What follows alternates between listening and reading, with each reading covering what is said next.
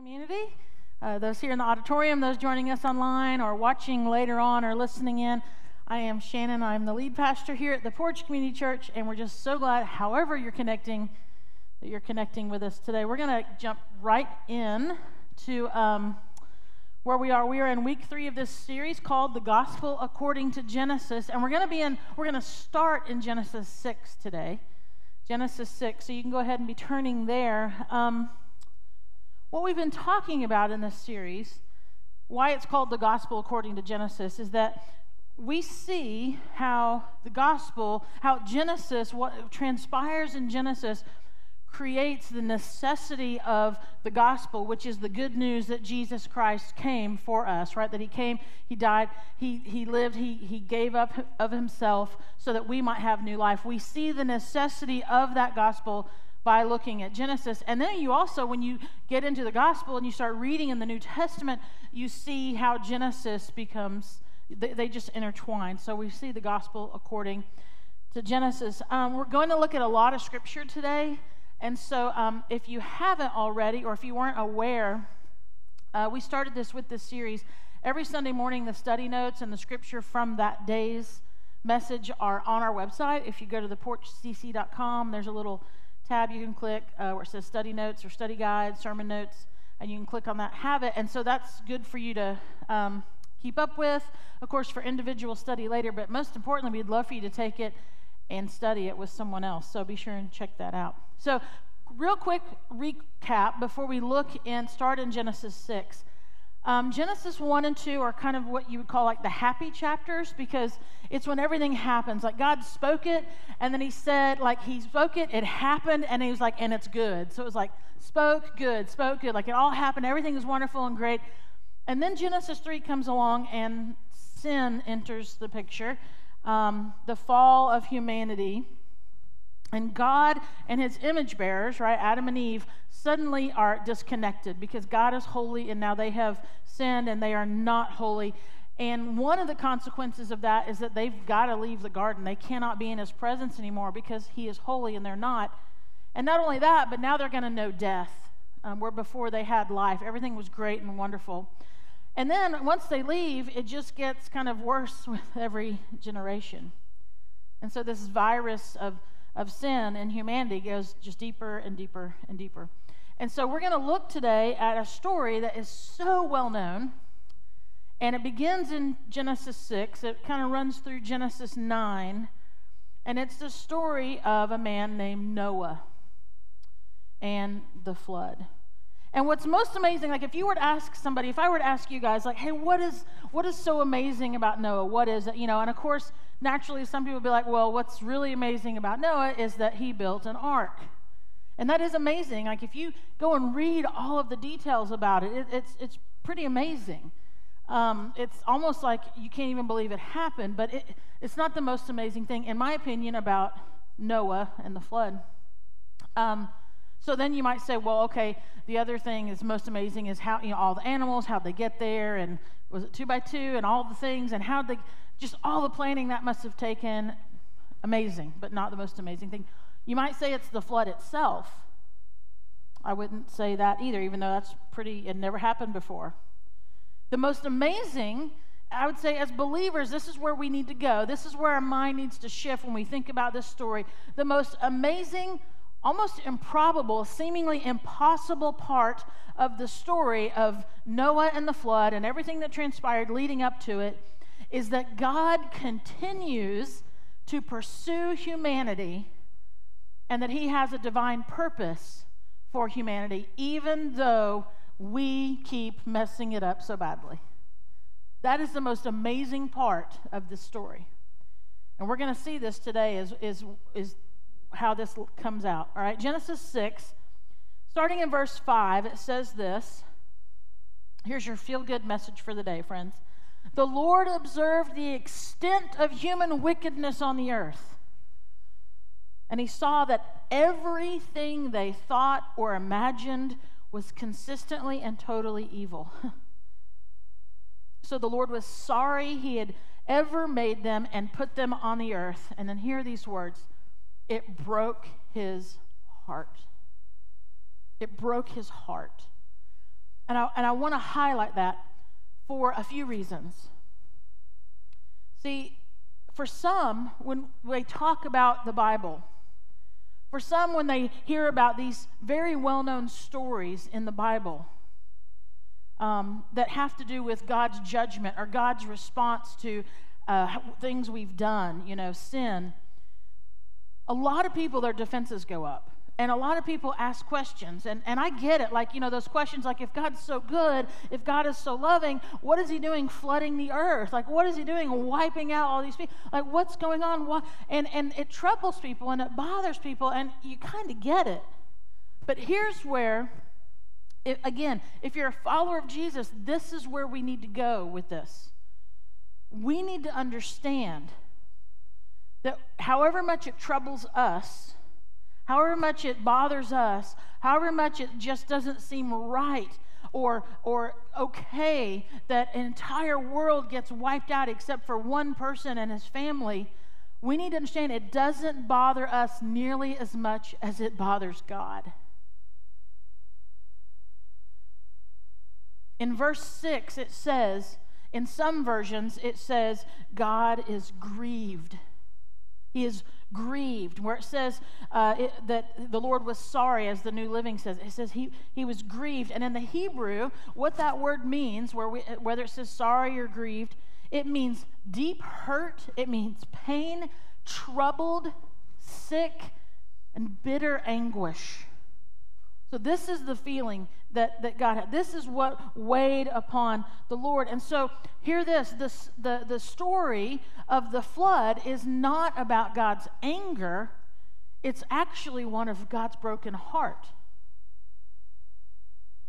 His heart is broken.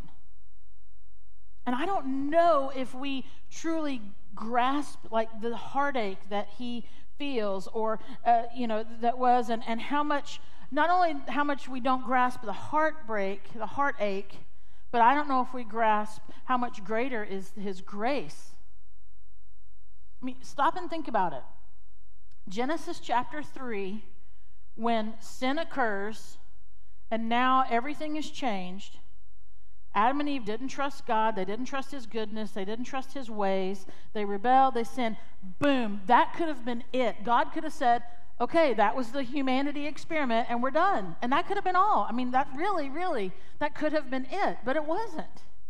And then we just now read here in chapter 6 where God saw every action and every thought is continually evil. And he could have been like, boom, that's it. I'm done. Like, here's another opportunity, and you mess it up again. And why because of his great grace for us, because of his great compassion for us. So you see the grief in verse 6. Now look at verse 7, same thing. And the Lord, but think about it. You can read this passage in one of two ways. You can read this from the viewpoint of an angry God, or you can read this from the viewpoint of a heartbroken God. And the Lord said, I will wipe this human race I have created from the face of the earth. Yes, and I will destroy every living thing, all the people, the large animals, the small animals that scurry along the ground, and even the birds of the sky. I am sorry I ever made them. I mean, the word sorry here in verses 6 and 7, there it is. It's that deep pain. It's anguish. It's grief. It's not anger and hatred. It's pain and hurt. Now, if you notice in the beginning, God created what he do? The land, the sea, the stars, the sky, the light, the creatures, human beings. And what God is basically doing here in Genesis 6 is he's resetting creation to about day 2.5. This is what he's about to do. Reset. Verses 8 and 9 of Genesis 6. But Noah found favor with the Lord. Noah found favor with the Lord. This is the account of Noah and his family. Noah was a righteous man, the only blameless person living on the earth at the time, and he walked in close fellowship with God. Now, a couple of things to note here. Noah found favor with God, like Noah and his family. And so God is doing this hard reset, and he keeps Noah as someone who is found favor. Now, a couple of things about these words. The word favor in verse 8 is also translated into this word, and I've already said it many times this morning. It's this word grace. It's not just that God looked down and was like, hey, there's Noah. He's my favorite of all the, I love him more than anybody else in the whole life. Like, he's the guy. No, he had the grace of God upon him, and it tells us why he was a righteous man. Well, what does that mean? Does that mean that he was better than everybody else? No, that means he obeyed God. He honored God. He had faith in God. He did what he believed was in his proper response to who God was. And then it says he was blameless. Well, what does that mean? I remember being like a little kid and reading, I had the picture Bible. I've told you guys about it before. It's like a comic strip version. And I remember reading that and thinking, wow, he's sinless. Like, he's never messed up. He is blameless. You can't put blame on this person. It's not what it means. Blameless doesn't mean perfect. Here's what blameless means regarding Noah. When Noah messed up, Noah ran to God instead of from God. When Noah made a mistake, when Noah sinned, when he grieved God because God's holy and we're not, what did he do? He ran to God instead of from him. What did Adam and Eve do? They ran from him. The only thing that made Noah righteous, the only thing that made Noah blameless was because he continued to go back to the grace of God. He knew that God was the source of this grace. Blameless is not perfect, trust me. Go and read towards the end of Genesis 9, and you will find that Noah is not a perfect guy. He's not. Somewhere after they get to dry land and they'd been on that boat he'd been on the boat with his family for like a year, Noah gets hammered and he ends up naked in his tent, and his son finds him, and it becomes this whole thing, and it's like a Jerry Springer episode, and he ends up like calling a curse out on his grandson and generations to come. I mean, it's not good. Noah was not perfect. So there's this, God is perfect, Noah's not perfect, and what did God do? God shows Noah grace. And this is where the New Testament, the book of Hebrews, we see this play out. So we're seeing how Genesis, we see the gospel in Genesis, we see the Genesis coming into the New Testament. In chapter 11 of Hebrews, it says this in verse 7, "It was by faith that Noah built a large boat to save his family from the flood. He obeyed God, who warned him about things that had never happened before, which was the flood. By his faith, Noah condemned the rest of the world." That doesn't mean that Noah made a hand gesture to the world and then got on his boat and sailed away. It just means that he obeyed, no one else did. Because of his actions, he was the only one that was able to live into that promise that God had for them. And he received the righteousness that comes by faith. And so in Genesis 6, God tells Noah to go and build the ark, right? Go and build that arky. And so he does. He goes and builds it. And then 40 days later, the rains come. And then the floodwaters rise on the earth for about 150 days. And then there's about, another 100 and something days where they're sending out different kind of birds to see if they come back or what they bring back. All in all, it's about 1 year that they're on this boat. They finally get to dry land. They finally get to disembark. And the first thing they do, we see it in chapter 8, is they make a sacrifice to God because God has saved them. Like, they recognize God. They recognize God's lordship. They recognize that he is sovereign and over all things. So there's been this reset. And this is where we pick up in verse 21 of Genesis 8. It says, "And the Lord was pleased with the aroma of the sacrifice and said to himself," this is where he makes a promise, "I'll never again curse the ground because of the human race, even though everything they think or imagine is bent toward evil from childhood." Now, just a note here.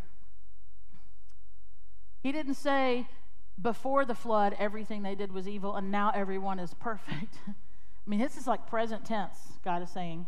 Even though everything they think or imagine is bent toward evil from childhood. So sin hasn't been wiped away. Sin hasn't been taken care of yet, right? It's just been another reset, another opportunity to try again. He says, I will never again destroy all living things. Why? Because of God's grace. Did he want to do that? No. Did he need to do that? Yes. It's not about his anger and hatred. It's about his love and his compassion and his grace. Verse 22, as long as the earth remains, there will be planting and harvest, cold and heat, summer and winter, day and night. So he is continuing to provide for the world that humanity is going to live in, that Noah's family is going to go out into. Okay, this is what's going on. So God's done this hard reset. At this moment, all the violence and wickedness and everything is clear in that moment. And now the beginning of Genesis 9. God gives Noah some instructions. See if you hear an echo in some of these instructions, okay?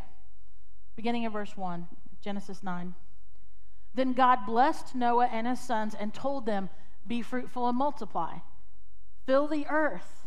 All the animals of the earth, all the birds of the sky, all the small animals that scurry along the ground and the fish in the sea, they will look on you with fear and terror. I have placed them in your power. I have given them to you for food, just as I have given you grain and vegetables. So up to that point, they were vegetarians. Now they are meat eaters. And then he said, verse 4, and this is for all you who eat rare steak, but you must never eat any meat that still has the lifeblood in it. But we're in the New Testament. We're in a new covenant now, so you're good, okay? And this he says, and I will require this is where it gets really serious, okay? I will require the blood of anyone who takes another person's life. I mean, Cain and Abel, and then that goes on, and there's a guy named Lamech, and then there's just murders happening. I'll require the blood of anyone who takes another person's life. If a wild animal kills a person, it must die. Anyone who murders a fellow human must die. If anyone takes a human life, that person's life will also be taken by human hands.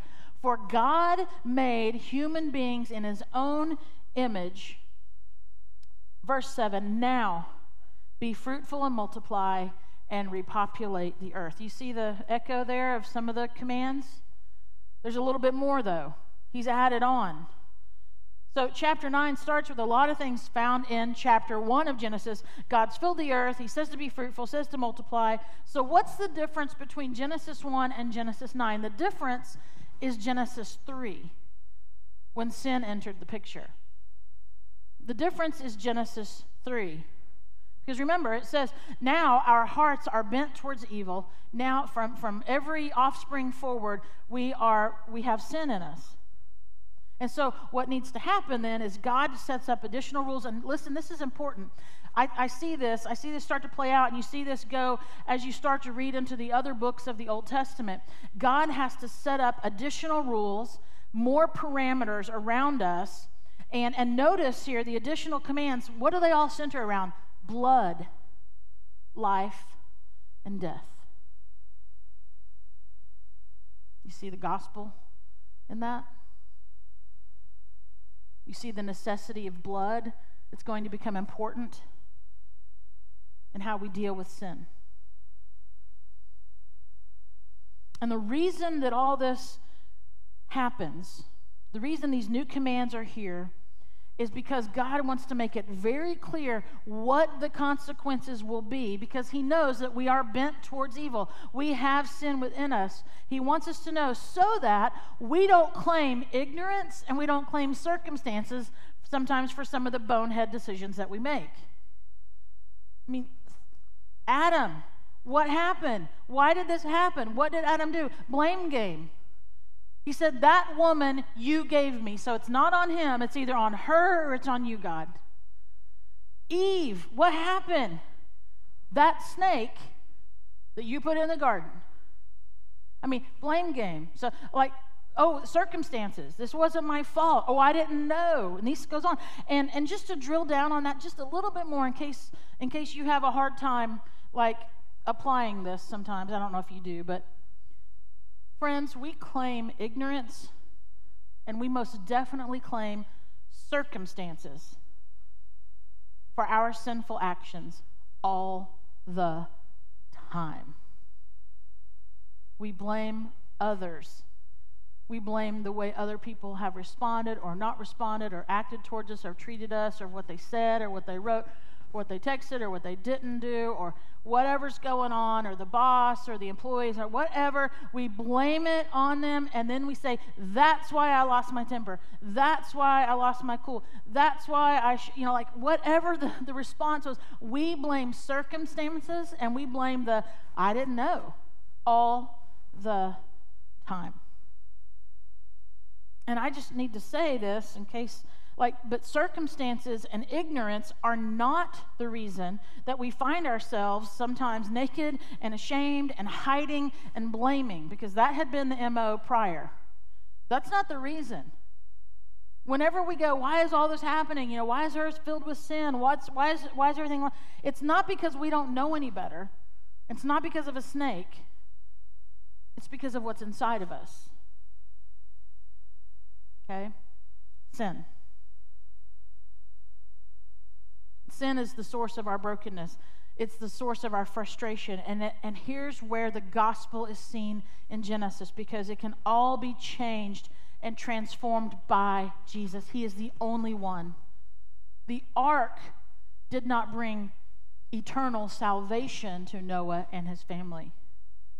It just brought salvation in the circumstance to Noah and his family.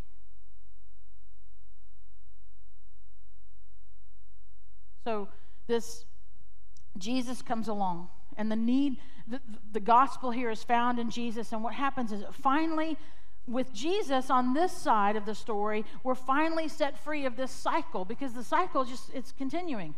Garden before the flood. I mean, there's story after story after story of this cycle of sin, a cycle of sin that just cannot be taken care of. And there's a reset, all this. And what Jesus does is he comes and he breaks this cycle of sin. He breaks this cycle of death that we just cannot evade on our own. We can't. So now here, think about this for a minute. I mean, if you ever want to look backwards and look at you being you today, where you are, and your parents and your grandparents, your great. God didn't save Noah just to save Noah. He saved Noah to save you and me. He saved Noah to set in motion the lineage of Christ.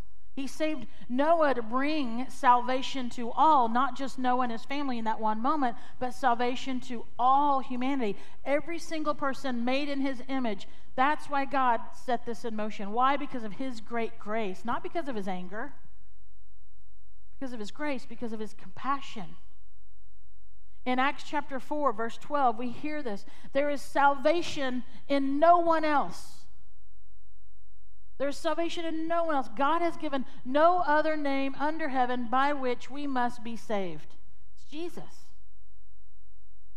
Jesus is the hope of salvation, right? The hope of the world. And we have been shown the same favor that God showed Noah, that same grace, that tremendous grace. It's been shown to us now, not through an ark, but through the life and the death and the resurrection of Jesus Christ. He's taken our sin, that sin that we've all had since we were born. He has taken it upon himself. And so Noah, and this is where it gets very, very practical for us, okay? This is where I want you to just kind of go, all right, okay, I'm with you. You and I now, see, we have, you could say a responsibility, I would say a mission. Like we have a mission, we have a role. Noah, see, he received the grace of God, and then what did he do? Did he just get on the boat by himself? No, he brought his family. He brought animals. Like so Noah receives the grace of God, and now Noah becomes a channel of God's grace to other people. You see that? Okay, so Noah isn't just for him, he's also for others. And so I would say the practicality of this is where we need to think about what our mission is. Like we go, okay, God, for those of us that are followers of Jesus, we say, thank you. Thank you, you've forgiven me. Thank you that I live in your grace and I don't live in your judgment. Thank you for that. Thank you that I don't have to be separated from you. Now, am I just going to hang there, or am I also going to be a channel of that grace? See, this is the practicality of the gospel in Genesis. See, Genesis is alive to us. It's not just a story of a guy in a boat and a flood. Right? He was a channel of God's grace. Are you a channel of God's grace? Follower of Jesus, are you a channel of God's grace? We say here we're following Jesus for our community, and that's what we mean. Like, it's the same thing. Like, we want to... Here's what I would say to you. We need to understand that, like Noah, God saving us was not to just save us, like just as an individual, but for us to be a channel of grace, a channel of salvation to a lot of other people. So the important question to ask yourself is, do I view myself as a channel of God's grace? And if you're not sure, then go back one step and go, have I received that grace of God that's found through Jesus Christ? Have I given myself to him? Have I confessed my sin? Have I gone before him and said, God, I've messed up and I've been running from you, but you know what? Now I'm going to run to you. And I want to do what your word says. I want to walk closely with you. Like, I want this, and I know that on my own, it's just a cycle of sin. I'm just going to keep messing up. But now I see that Jesus is the way, so I'm going to come to you and I'm going to say, God, I give myself to you. I accept the life that Jesus has given for me so that I may have it now. He's taken my sin upon him, so now I can live the kind of life I was designed to live. Okay, that's the first step. And if you understand that grace, you live in that grace, then the next question is, am I a channel of that same grace? Because this is what Noah did. Noah, imagine if Noah had said this. Imagine if Noah had said, all right, God, something's going to happen that's never happened before. What does that mean? I don't know. So, and now you're telling me to build this like crazy boat. Like, I just want to walk closely with you. I don't want to do all that. I just want to walk closely with you, and when I mess up, I just want to confess it to you, and I just want to stand. I don't want to build a boat. I don't want to spend a year on a boat with my family, because we all saw what happened on the other side of that, right? So Noah, what did he do? He followed God's leading. He built the boat. He was a channel of God's grace for others. And so do you view yourself as a channel of God's grace? And I say this I work many weeks ahead in messages, and then I come back to it like the week of. So like tomorrow I'll come back to something I wrote a while back, and often God will kind of change things, just, hey, Holy Spirit, whatever you want to do. And even up to this morning, I was just thinking about this, and I was just like, Lord, how do you want this to... Where is this? I was kind of stuck. And then I really just felt, I won't say I heard, but I felt like something that I'm sure I've shared with y'all before. I know I've shared with you before. But the deep, deep desire that I have for you, Porch community, it's real. For those who are connected to us, for those who will be connected to us, is that we don't just receive God's grace through Jesus Christ, his great, wonderful grace, thank you, Lord, but that we share that grace, right? That we're not just, we talked about this months ago, back in the fall, that we're not just a physical church, we're not just a kirk, but we're an ecclesia, like we are the living embodiment of Jesus Christ wherever we are. That's being a channel of God's grace. That we're not just consumers, but we're contributors. Because even as wonderful as that description of Noah and his relationship with God was prior to building the boat, he was being a consumer. But then when he starts building that boat, guess what? He's now a contributor. He's a contributor to the grace of God. And this is what we want. This is my deep, deep desire in being able to lead a church or be part of a church, to be part of a community of faith, is that we would make sure that we are now a channel of the grace that we are living into, that we so desperately need. I mean, apart from it, we're just on that wheel. We're on that cycle. And so when someone says or wonders, like, what is the church doing? How is the church responding? I mean, my genuine response to that is that wherever you have been, follower of Jesus, living in the grace of God, that deep, deep, passionate grace, wherever you are, whenever you are, whatever you are doing is what the church is doing. Being a channel of the grace of God. So remember at the beginning I said, what I think is the most amazing thing about this story? It's not the ark, it's not the flood, it's not getting the animals on there. To me, the most amazing part of this story is that God has this deep, deep love for us and this divine purpose for us. And I would say that deep love and that divine purpose, that mission for us, is here for us as well, to be a channel of the grace of God. This is the gospel according to Genesis. Let's pray together. God, you have most certainly offered the forgiveness of sin through Jesus Christ. And Lord, I just say it again, I repeat it for any who may not have heard it, but that, Lord, we would accept that today. If there are any who have not made that step, who've maybe right up to that line, but just have not yet stepped into the promise and the hope of redemption, of new life, God, that we would receive that. God, that we would fully accept that, and that we would live in that kind of favor and that kind of blamelessness like your servant Noah. Not because we're perfect, but because you're perfect. Not because we are sinless, but because Christ is sinless. And now, God, by your grace, by your mercy, may we be a channel of your grace for the sake of your kingdom. In Jesus' name we pray. Amen.